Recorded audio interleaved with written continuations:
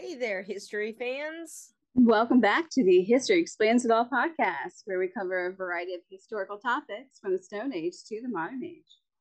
I'm Lauren, I'm Alyssa. and on today's episode, we are covering or recovering Ivan the Terrible. Yeah. This was a little late.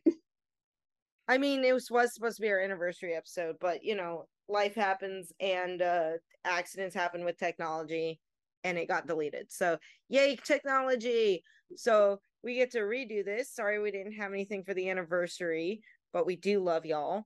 Before we continue on, we have Instagram and Facebook, History Explains It All _podcast. Today in history, archaeology in the news, photo Friday, all get posted there. Sometimes we have polls for you to decide what episode you want to hear about. You also want to suggest an episode or a topic for us to talk about? historyexplainsall@gmail.com. Shoot us an email. You can also put it in any Instagram comments. We check those out. And also, please leave us a rate and review. That's how people find us. We hope you're enjoying this as much as we are. Shall we get into Ivan the Terrible? Go right ahead. Yay. Gonna be interesting. That's true. Ivan the Terrible was originally born Ivan Grozny, or aka Ivan Vasilyevich, aka Ivan the Fourth. He had several versions of his name. He was born on August 25th, 1530, and he died on March 18th, 1584. He was the son of Grand Prince Vasily III and Yelena Glinskaya, the second wife of the Grand Prince. When he was 3 years old, the Grand Prince died, and he was immediately crowned the Grand Prince in 1533. His mother, Yelena Glinskaya, ruled in his name until her death 5 years later, so he was 8 when she died. When she died at the age of 8, that's not really an age that you can begin to rule. Normally have someone ruling in your name. And, well, that became a fight amongst the elite faction who was going to take over for Yelena Glinskaya.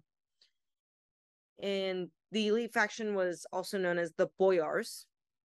And basically it was a fight to control the Grand Prince, to control Ivan. And the two major factions were two families, were Shusky and Bolesky.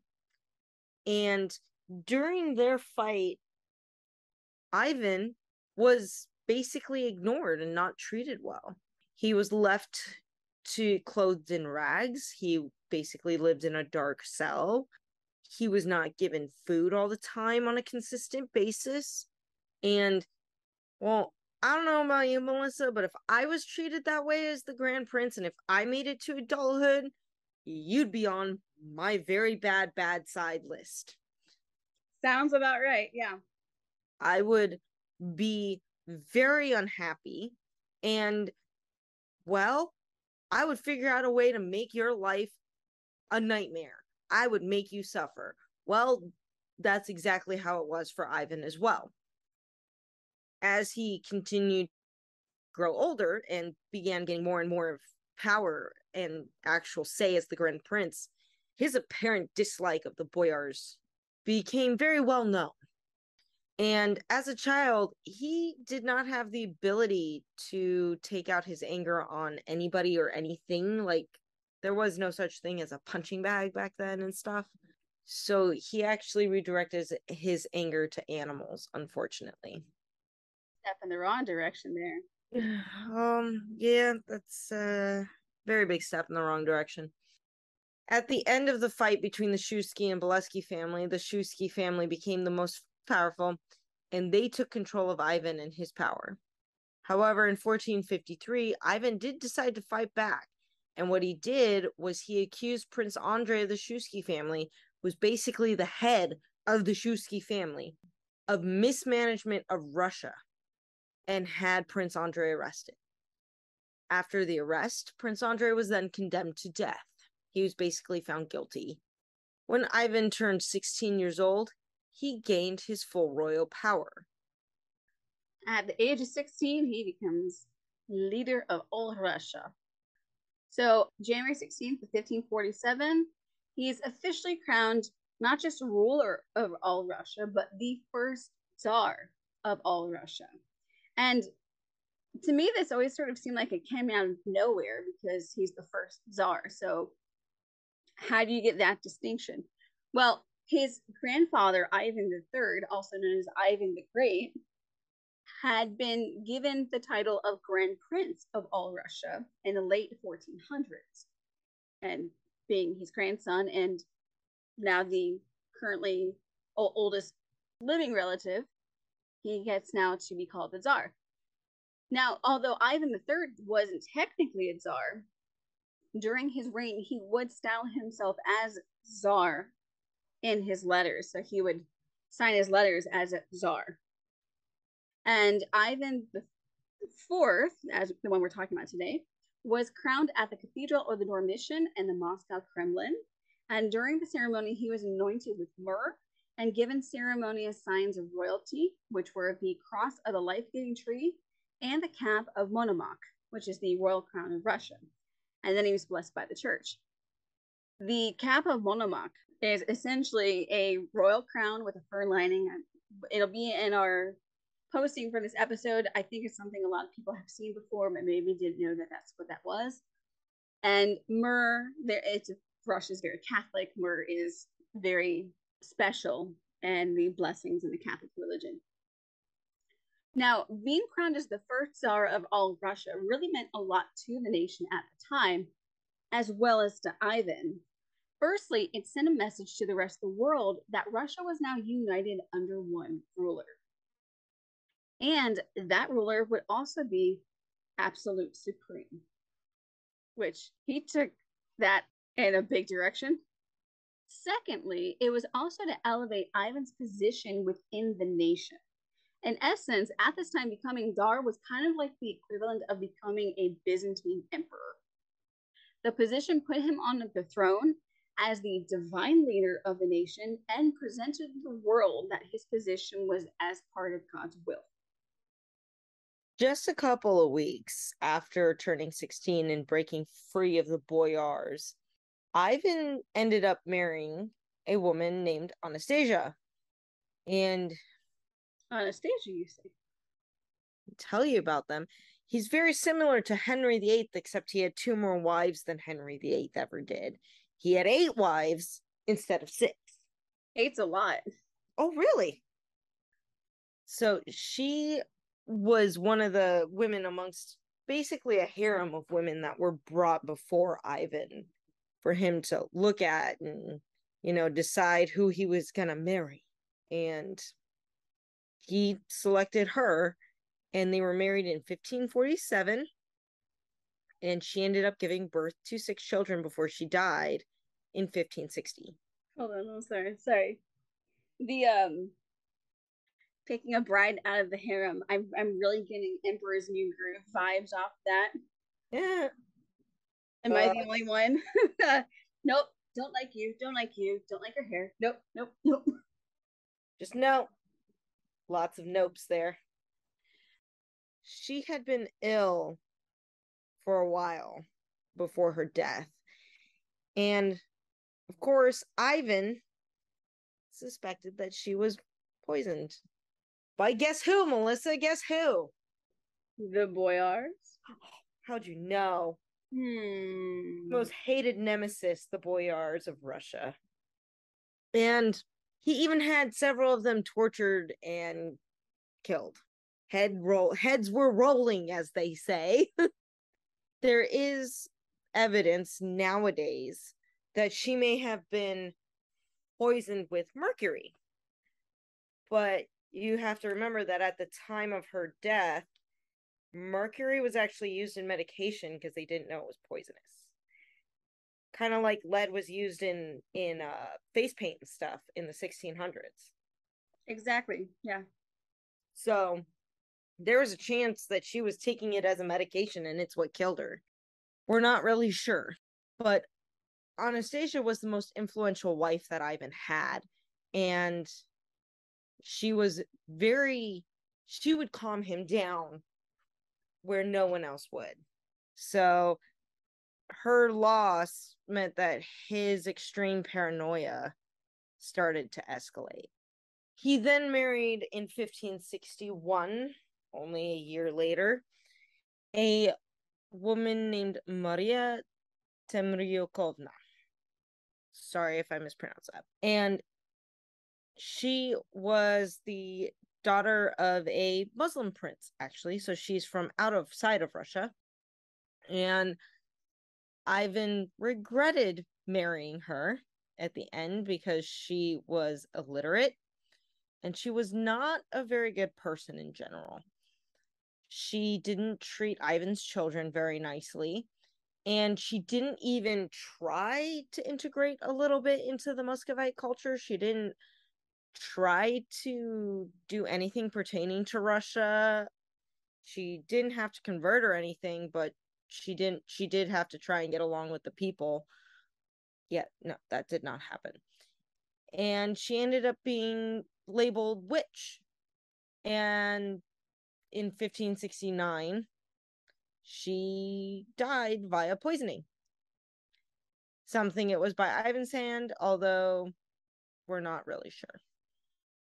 And then he married a woman named Marfa Sobakina. That was in 1571. And again, very much like the first selection of wives, he did another one where several women came to the palace, like in a harem, and he had to go through a choosing and so on and so forth. And she was chosen, and unfortunately, she got ill very quickly after their marriage as well. There is the belief that her mother accidentally poisoned her with a fertility elixir. Like, she was trying to help her get pregnant, but it was just too much and her body couldn't handle it, and she died. And she literally died within a few days of her marriage to Ivan. Well, that's really unfortunate. Well, because of her death, Ivan was paranoid before, and then Anastasia died and his paranoia rose. After Marfa died, well, let's just say, that line where you're like, oh, if I cross this, I've gone crazy and all that stuff. His paranoia crossed that line.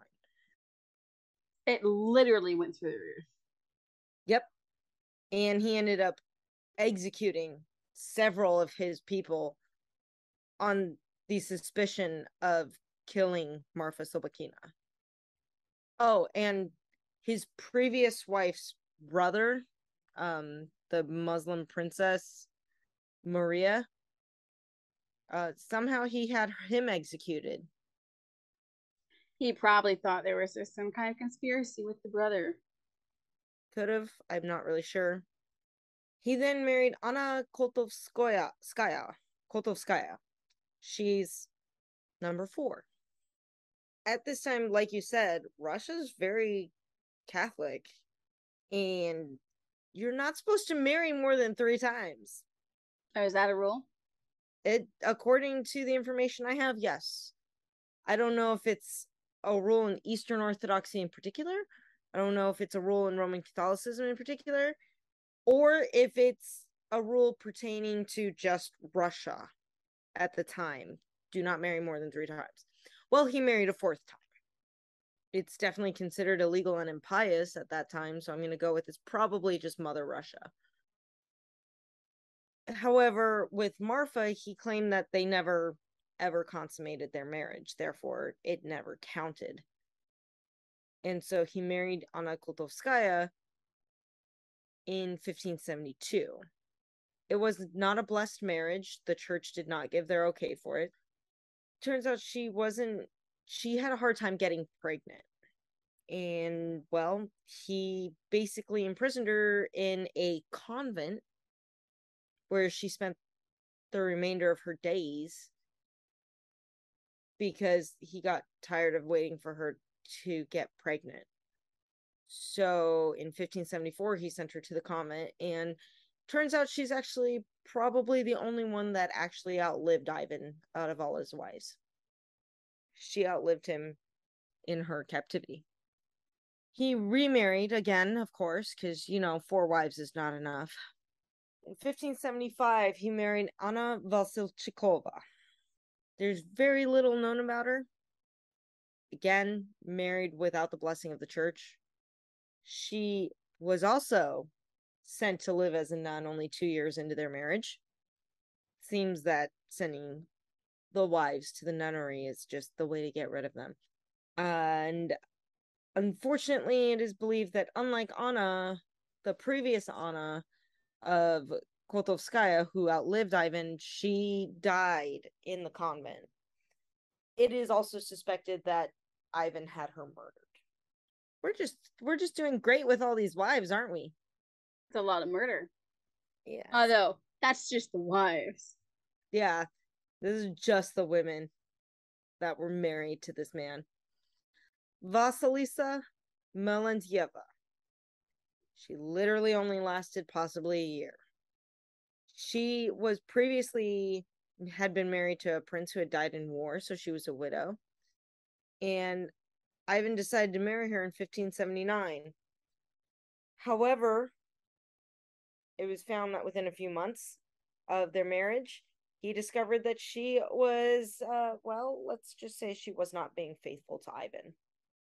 Which, if you're married into royalty and as a woman, you don't do that. You don't get to have affairs. Men get to have affairs. Women, no. Not even that. When you're the sixth wife of a man whose wives were generally known not to make it out alive, that's some Catherine Howard stuff right there. You're not wrong. He found her having relations with a prince known as Devletev. And, well, part of her punishment was to watch Devletev being executed via impalement. Does impalement remind you of anybody? Oh, yes. Also, impalement, very, very painful and slow way to die. And he then sent her to live as a nun. And she died in the same year from unknown causes. Conspiracy much on that one? I don't know. I mean, it is suggested that, like his previous wife, she was killed by him. So either that, the plague was going around. So she's gone, right? He married again. Wife number 7, Maria Dogorukaya. Married her in 1580. This is a woman who is a descendant of the founder of Kiev, or I'm sorry, the founder of Moscow, Prince Yuri of Kiev. Like her predecessor, she had an affair. Again, I'm not sure why these women kept having affairs when you knew that you were going to die. Well, it may not have been necessarily common knowledge to them. But it also could have been, there's that, or it could have been, I'm going to die anyway at the hands of this man, so maybe I'll just have some fun before I do. Or they were stupid. Either one. Could have been any of those 3 options. And he again found her to have a lover. And instead of, going through the normal process of lover dying, woman going to nunnery, he had her executed via drowning. Not a good way to go. Certainly not the worst, but not good. The final wife, Maria Nagaya, married Ivan about 3 years before his death. And she actually gave birth to a son for him, Dmitri. However, when Ivan died, Dmitri and Maria were sent into exile. It is unknown how, but Dmitri did die 7 years into their exile. Maria herself was accused of negligence and again forced to live as a nun. She actually did get out of the nunnery and she did survive Ivan as well. However, she had to recognize an imposter as Dmitri. Very short-lived. He lived as, quote, Tsar, end quote. He wasn't really ever truly Tsar. And this imposter ended up being murdered by a very angry mob of people after he married a woman of another faith. And after his death, Maria then came out and said, "This was never my son. I was made to call him to me. I was made to say he was my son in order for me to escape the nunnery." And so she renounced him, and she died in 1608, 24 years after Ivan's death. Also, just his oh, go ahead. I was like, I thought it sounded familiar. This was the time of the false Dimitris. Yep. Which may show up at a point in the as a weird history. It's very interesting. Now, just to also let you know a little bit about Ivan as the Tsar of Russia, he wasn't always known as Ivan the Terrible, especially when he was married to Anastasia, his first wife. He had St. Basil's Cathedral built, and he had an army. He built an army up from the ground. There wasn't one.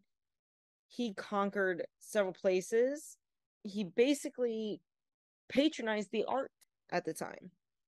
And his turning point into turning Ivan the Terrible was in 1558, when he tried to take over the Baltic region, specifically Livonia. And he had a good friend known as Prince Kurbsky, who defected to the other side. He fought on the side of the Lithuanians, and Ivan felt terribly betrayed. And that's the beginning of when Ivan started to turn into Ivan the Terrible that we know of. That's one of the two major ones. The one is also after the death of Anastasia. And then pretty much after 1560s, everything kind of goes downhill from there. I'm going to talk about his administration, which there really isn't a whole lot about the administration as a whole, but there is a lot about the things he did during his reign. So we're just going to get into that because there's a lot. So despite starting his reign with a disastrous fire, which would have been the Great Fire of 1547, Ivan actually had relatively peaceful early years in his reign and was actually quite influential in modernizing Russia at the time, much like Peter the Great would go and do as well. And some of his biggest accomplishments were, as Laura mentioned, creating the first standing Russian army, St. Basil's Cathedral, but he also established the Zemsky Sobor, which was Russia's first parliament-like proceedings, and then also began the Stoglavy Synod, which is the unification of church rituals and ecclesiastical regulations within the entire country. So now everyone was unified under Greek Orthodox Christianity and the rituals and rules that go along with it. This is something really interesting I didn't know about. In 1553, he actually established the Moscow Print Yard and introduced the very first printing press into Russia. And by this time, I think the printing press was not quite even 100 years old, if maybe a little less than that. Now, like with many new technologies throughout history, there were those who opposed the machine, such as the scribes, people who obviously wrote things by hand. And in fact, the hatred by those who opposed the printing press led to an arson attack at the print yard. And the print yard ceased production until 1568. And at that point, it would actually continue to be used as a print yard. And I believe today that the original building the print yard was in is now part of Moscow University. That same exact year that he brought the printing press in 1553, Ivan also fell quite ill. In fact, many didn't think he was even going to survive. And when he was told this by his doctors, Ivan had the boyars gather and asked them to swear allegiance to both him and his eldest son, also named Ivan. Should Ivan, the current ruler, die, his son Ivan would become Ivan V, second Tsar. The boyars flat out refused to give their Tsar the support, because it's not like they gave him the support anytime prior to this throughout his whole life, because they hated him. This, of course, added to his already growing disgust at the boyars, mostly, as he mentioned, stemming by the abuse that he was given by them growing up. Ivan obviously got better, and what he did, he went on a rampage and went and set out to assassinate anyone who had stood against him and anyone that would not swear their allegiance to him and his family. Later in his reign, he would actually go on to expand the country and gain a lot of land. One of the areas he would gain is an area called Kazan, which is between the Volga and the Kazanka rivers. And this is a really big victory for him. And with this victory, he decided to build a monument to commemorate it. This massive project would become St. Basil's Cathedral. And over the years, there's actually been a legend that Ivan was so impressed by this beautiful building, and it is gorgeous, that he had the chief architect's eyes gouged out, or at least blinded the architect, so that he could no longer create or couldn't go on to create anything else quite as beautiful. It's legend, but it's not true. Postnik Yakovlev was the head architect, and he went on to head many more church designs, and also even went on to build the Kazan Kremlin. Now, while Russia didn't have much of a trade in the Baltic Sea yet, Ivan was able to correspond with rulers of Europe as far as England. And this can specifically be traced back to 1551. At this time, the Muscovy Company, which was formed by 3 London merchants, set out to Russia. And in 1553, one of those 3 merchants, Richard Chancellor, sailed through the White Sea and over to Moscow and then into the courts of Ivan. Very big thing to do. The visit impressed the Tsar so much that he granted the 3 men and their company access to the port of Arkhangelsk, which gave them the privilege of trade without having to pay any custom fees. Very high ranking. The correspondence with the London merchants, Lauren, you'll like this, eventually led him to engage in correspondence with Queen Elizabeth.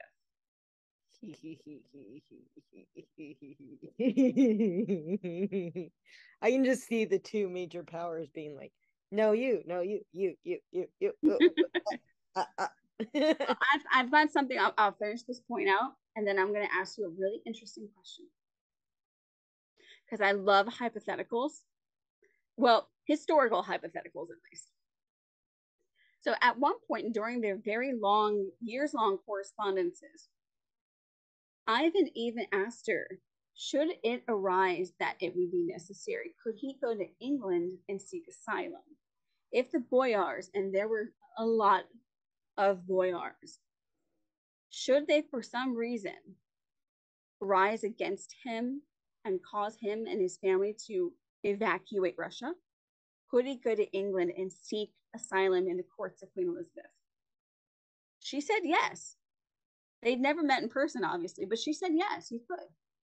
I mean, Elizabeth was cautious, but fairly benevolent.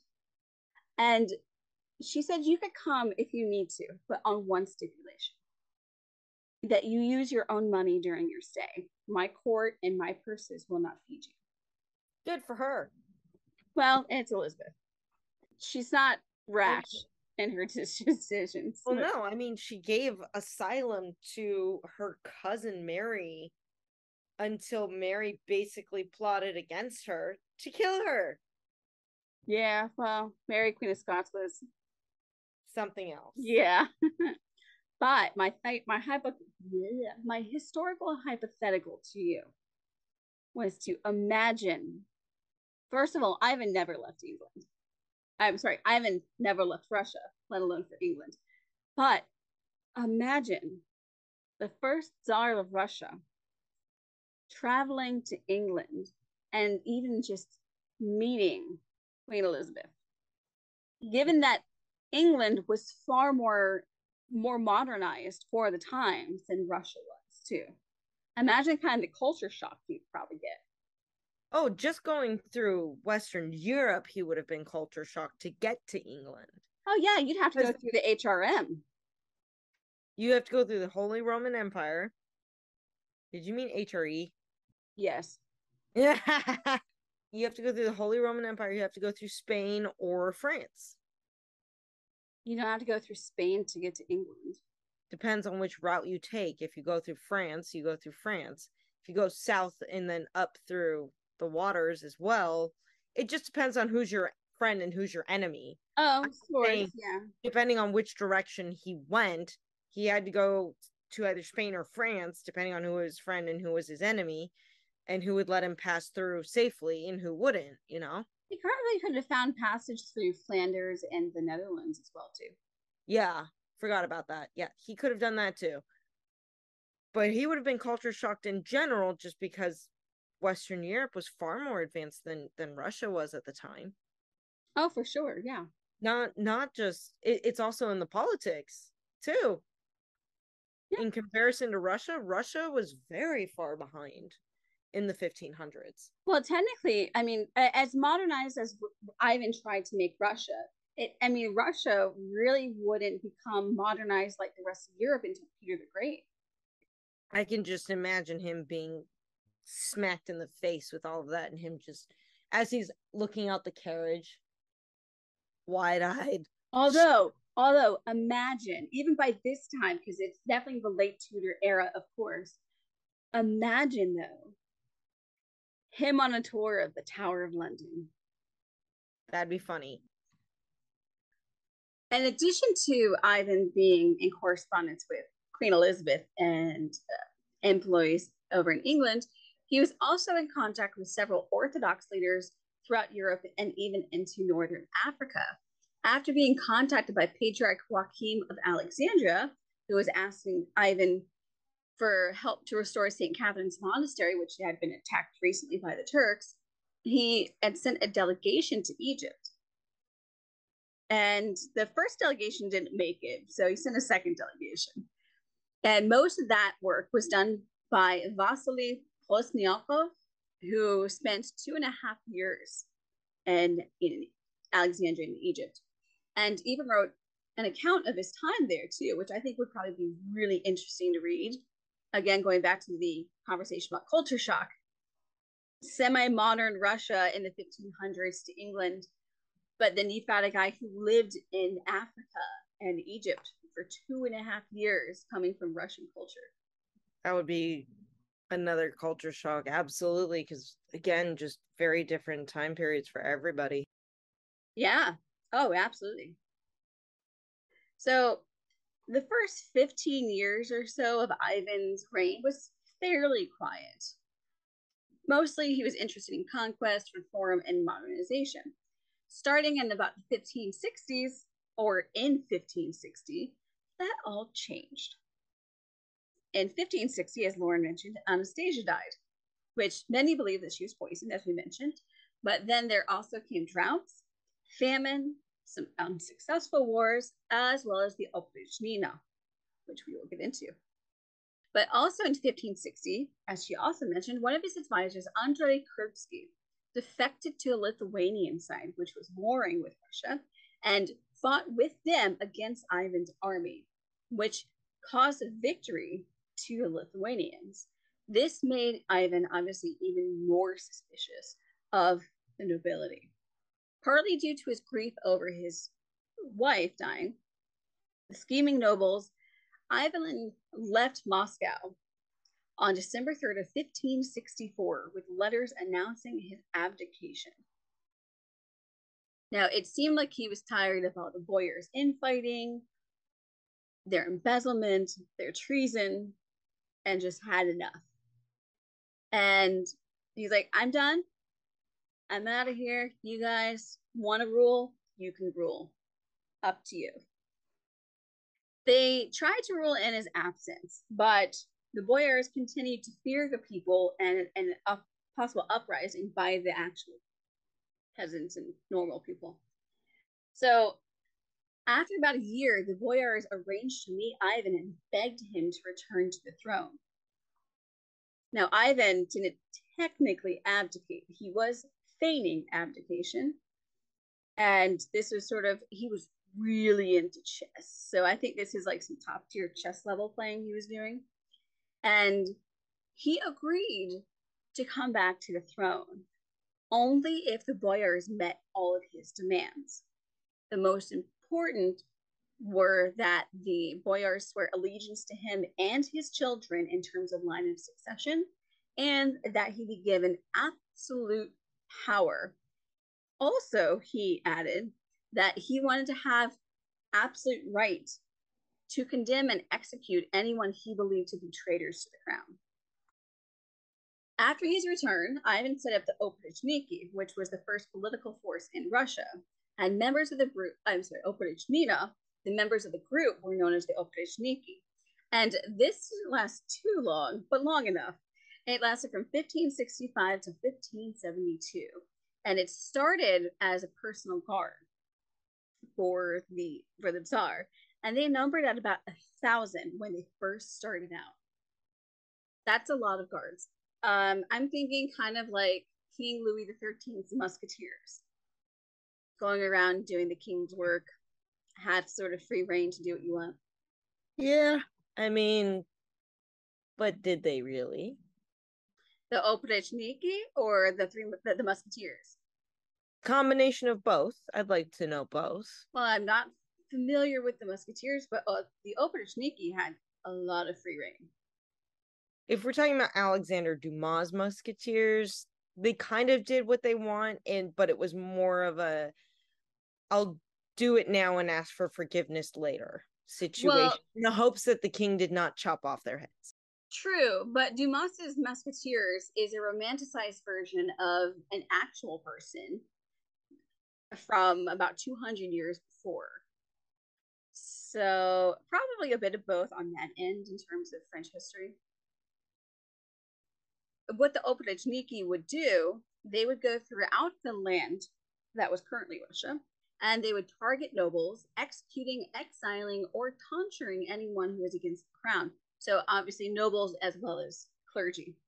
And according to a record from 1566, of the 12,000 nobles in all of Russia, which is a lot, 570 turned ranks and became part of the Oprichniki, while the remaining lots of nobles decided they were going to be expelled from the country.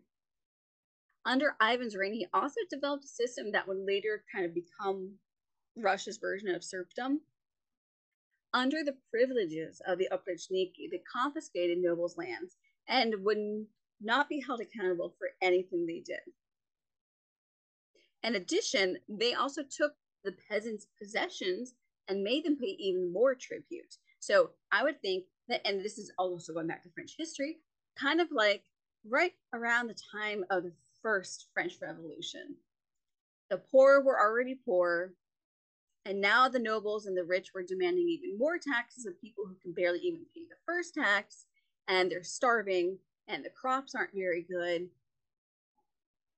But instead of the French Revolution where the peasants revolted, this led many of the peasants to flee Russia, which decreased significantly the working population, and in doing so, significantly increased the price of food, particularly grain, which at this time increased by tenfold.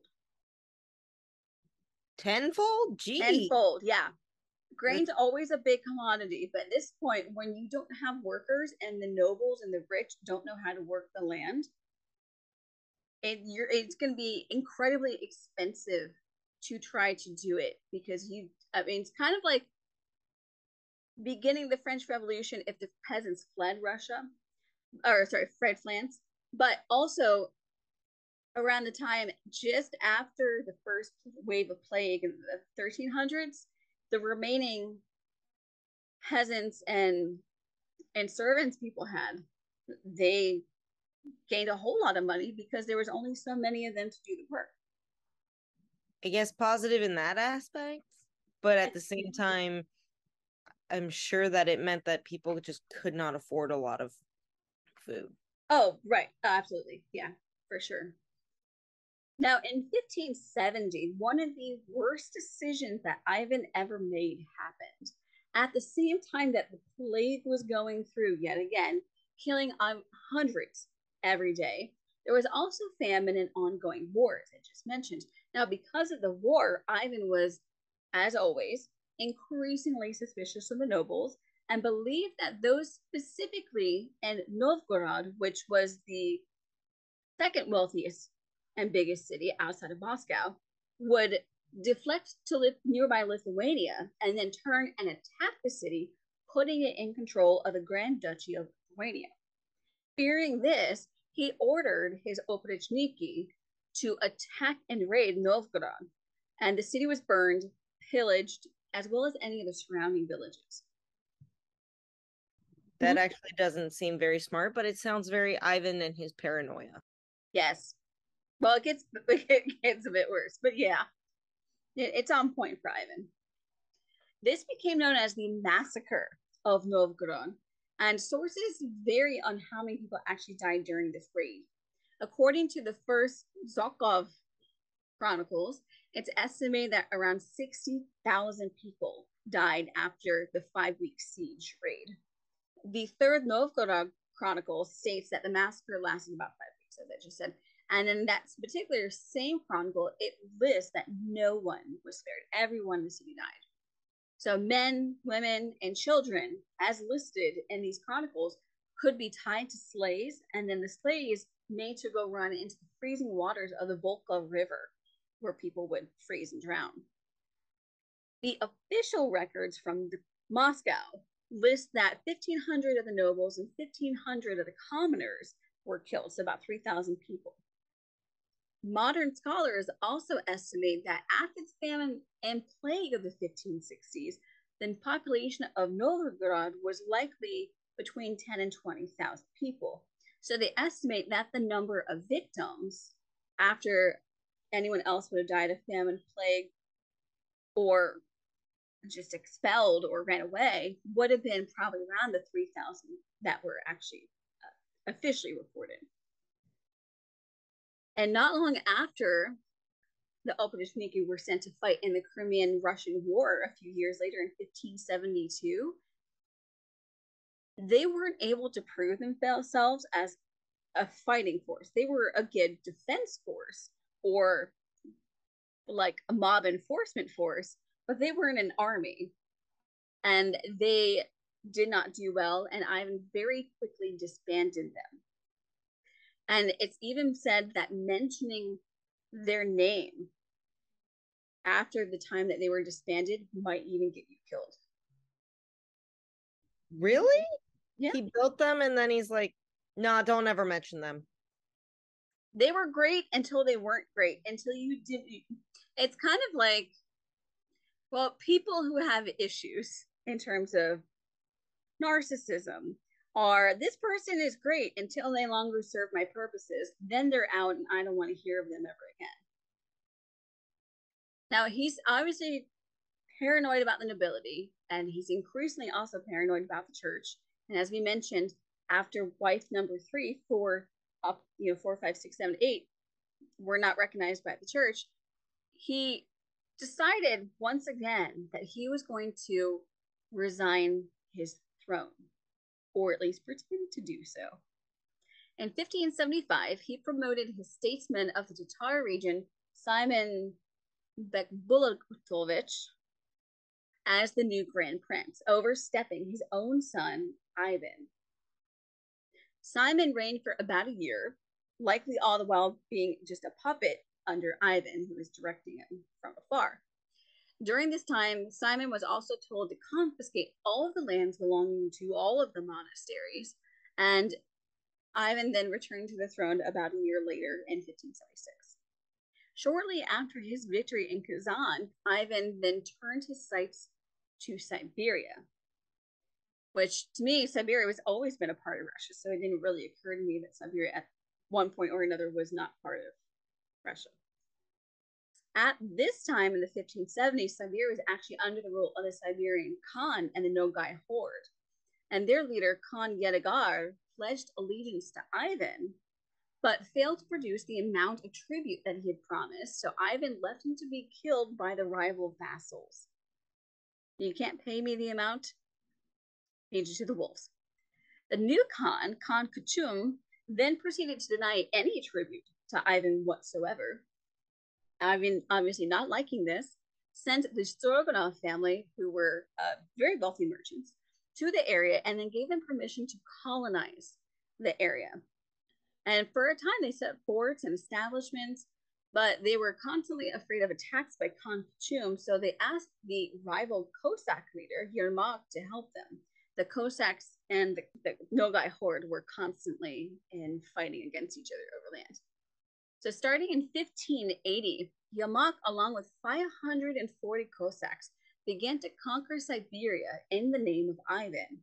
And Yermak and his men even persuaded and pressured those living in the area to switch their allegiances to the Tsar, often offering them even better conditions than those that were proposed to them by Khan Khatun.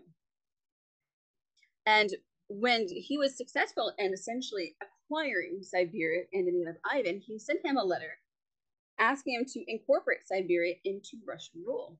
But this didn't sit very well with the Stroganov families who were there starting it all in the first place, because their plans were to have the Cossacks acquire Siberia in the name of Ivan, but then take all of that land for themselves. Although Ivan was able to acquire Siberia and reinforce it with his army, Russia didn't actually take hold of the region until 2 years after his death, when the city of Tyumen was founded. Moving on to Ivan's death. Ivan lived a very interesting life. He died a very quick death. So I can't say there's much to say about it, except that he went into a rage, is what they think, and it put him into a stroke, and the stroke killed him. Yay! They think it was rage induced during a game of chess. That wouldn't surprise me. I mean, he did like to play chess. He did have a lot of rages. All you have to do is look at what happened to his heir 2 years earlier. He killed him in a fit of rage. And he died in 1584. After his death, unfortunately, having killed the competent son, his throne was passed to the incompetent one, and his name was Fyodor. Well, let's just say Fyodor put the entire country into a huge decline. The father tried to build it up, and Fyodor kind of destroyed everything. I'm not going to go into details about that because that is not what the episode is about. But now you have an idea.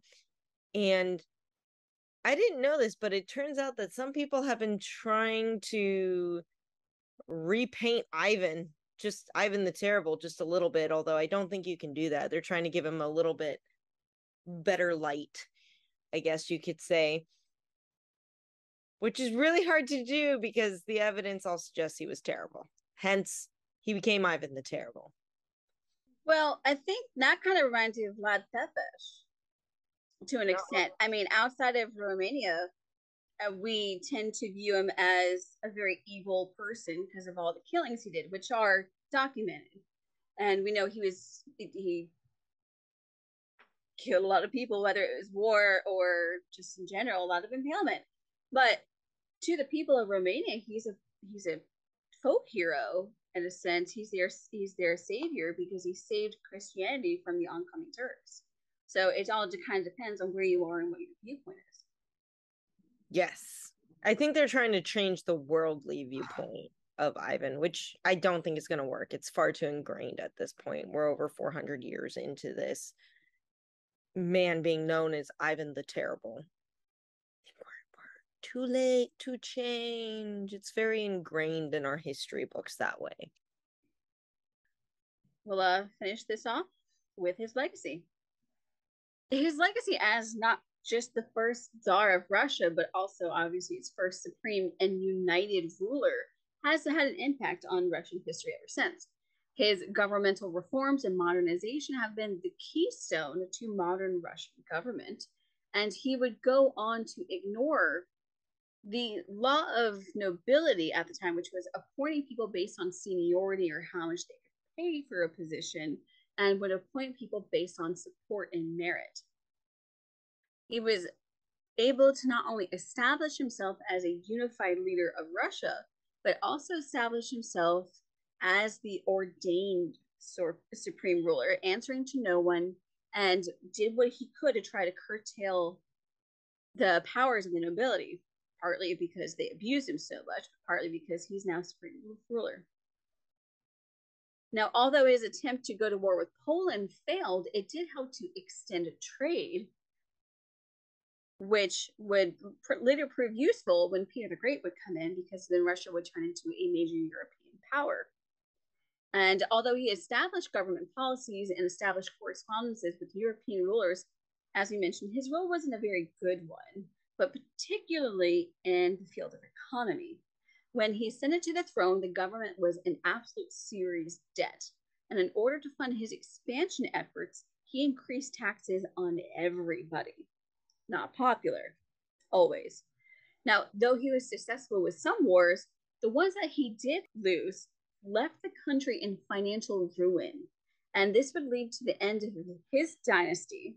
And then after, because of the issue with killing off his eldest son to be a successor, Ivan, and Fyodor not being mentally competent to take the throne, and then you've got the false Dimitris, you had what would be referred to as the time of the Troubles. And this would last from 1598 until 1613, when Mikhail Romanov, who was a cousin to Ivan, took power, and then you have the Romanov dynasty. Now, when we think of Ivan today, he is mostly thought of being incredibly cruel and given the moniker terrible. However, the word in Russian that we use for terrible doesn't mean awful or evil or anything like that. It means powerful or formidable. However, he wasn't obviously very much so against torturing and murdering people. And according to reports, his favorite methods of torture were boiling people alive, impaling them, roasting them over a fire, and the classic quartering people.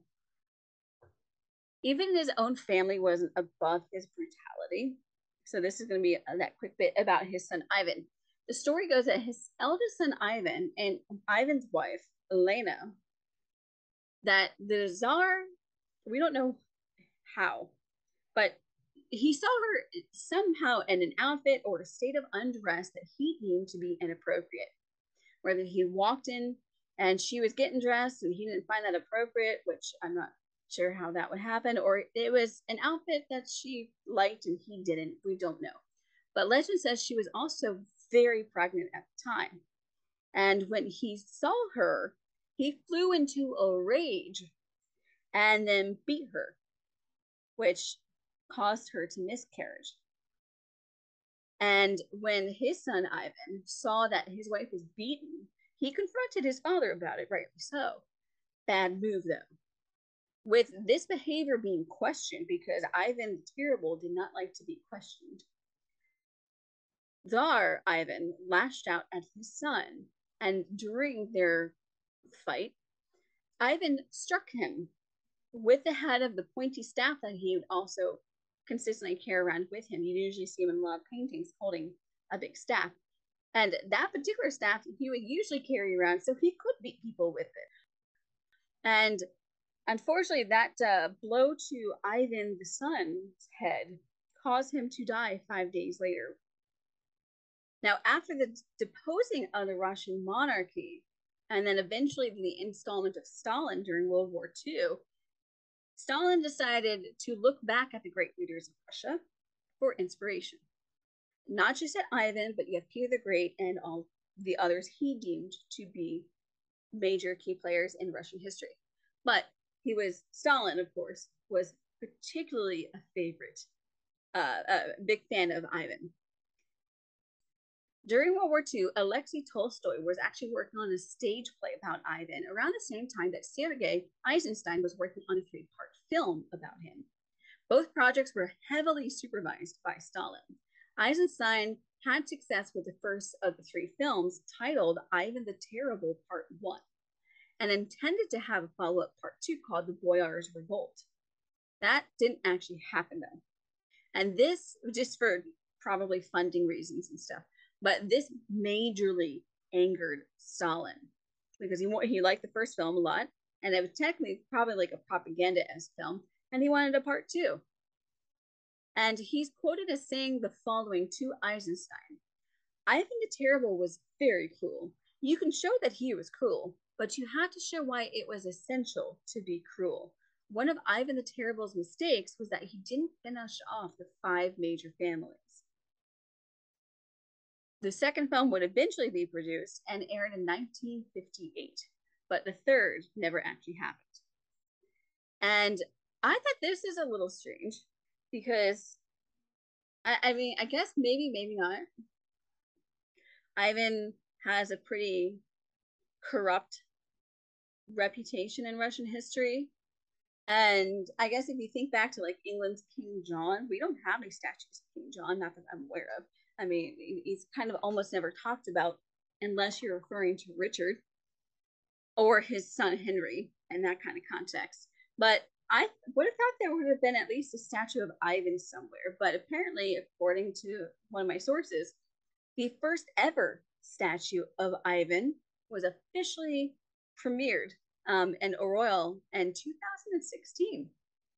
Would have thought it would have been before that, but interestingly enough, there have been several operas about Ivan. There's The Maid of Sokov, The Tsar's Bride, Ivan the Fourth, and there's also a ballet called Ivan the Terrible. And he's, as Lauren is a fan of this movie, he is a character in the Night at the Museum films, which is they're always so much fun to watch. And his character in there is actually looking to conquer the world alongside Al Capone and Napoleon. I mean, you know, my boyfriend he likes to call himself a miniature cinephile. He likes a lot of terrible movies. And now when I say terrible, I mean terrible. Like I can't. They weren't even filmed in a good way. And then I said, yeah, I like Night at the Museum. He goes, that was a god-awful movie. And I was like, excuse me. 10 feet away now. Get away from me. Do not diss Night at the Museum. Did he just kind of maybe watch the second one without having watched the first one? I'm not sure. But I was like, your opinion doesn't matter because you watch terrible movies and love them anyway.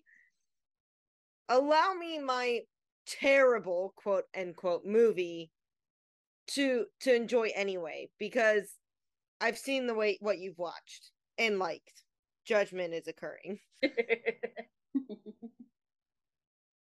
Well, speaking of films, there's actually apparently a very successful sci-fi film called Ivan Vasilievich: Back to the Future, and it aired in 1973 and is estimated to have sold around 60 million tickets.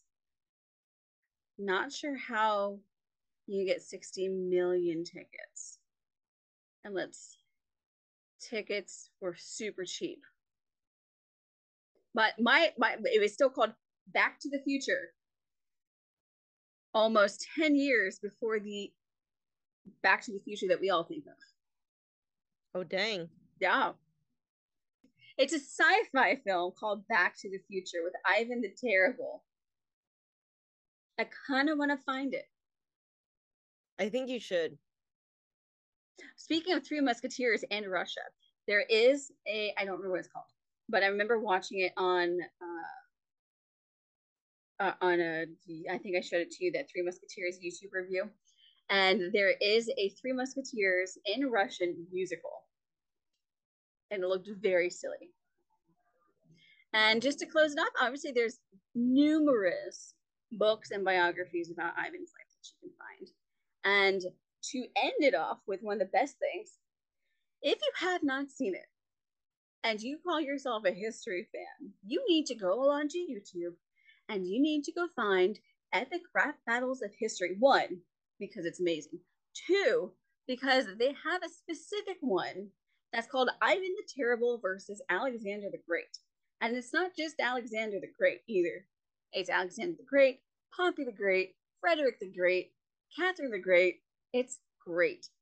It's actually, I will have to say, I love epic rap battles of history, but that specific one probably is my all-time favorite episode. Because also Catherine has so much sass. That is a pretty awesome epic rap battle of history. Yeah. I think I might after we end this episode might have to watch some epic rap battles of history. I mean, it's just for fun. Yeah. I kind of want to now. But that's everything I've got on Ivan. Anything else for you? Nope. That was the end of Ivan for me. So I think we shall end this episode of History Explains It All. And we hope to see you next week as we check through history to explain it all. Bye. Bye.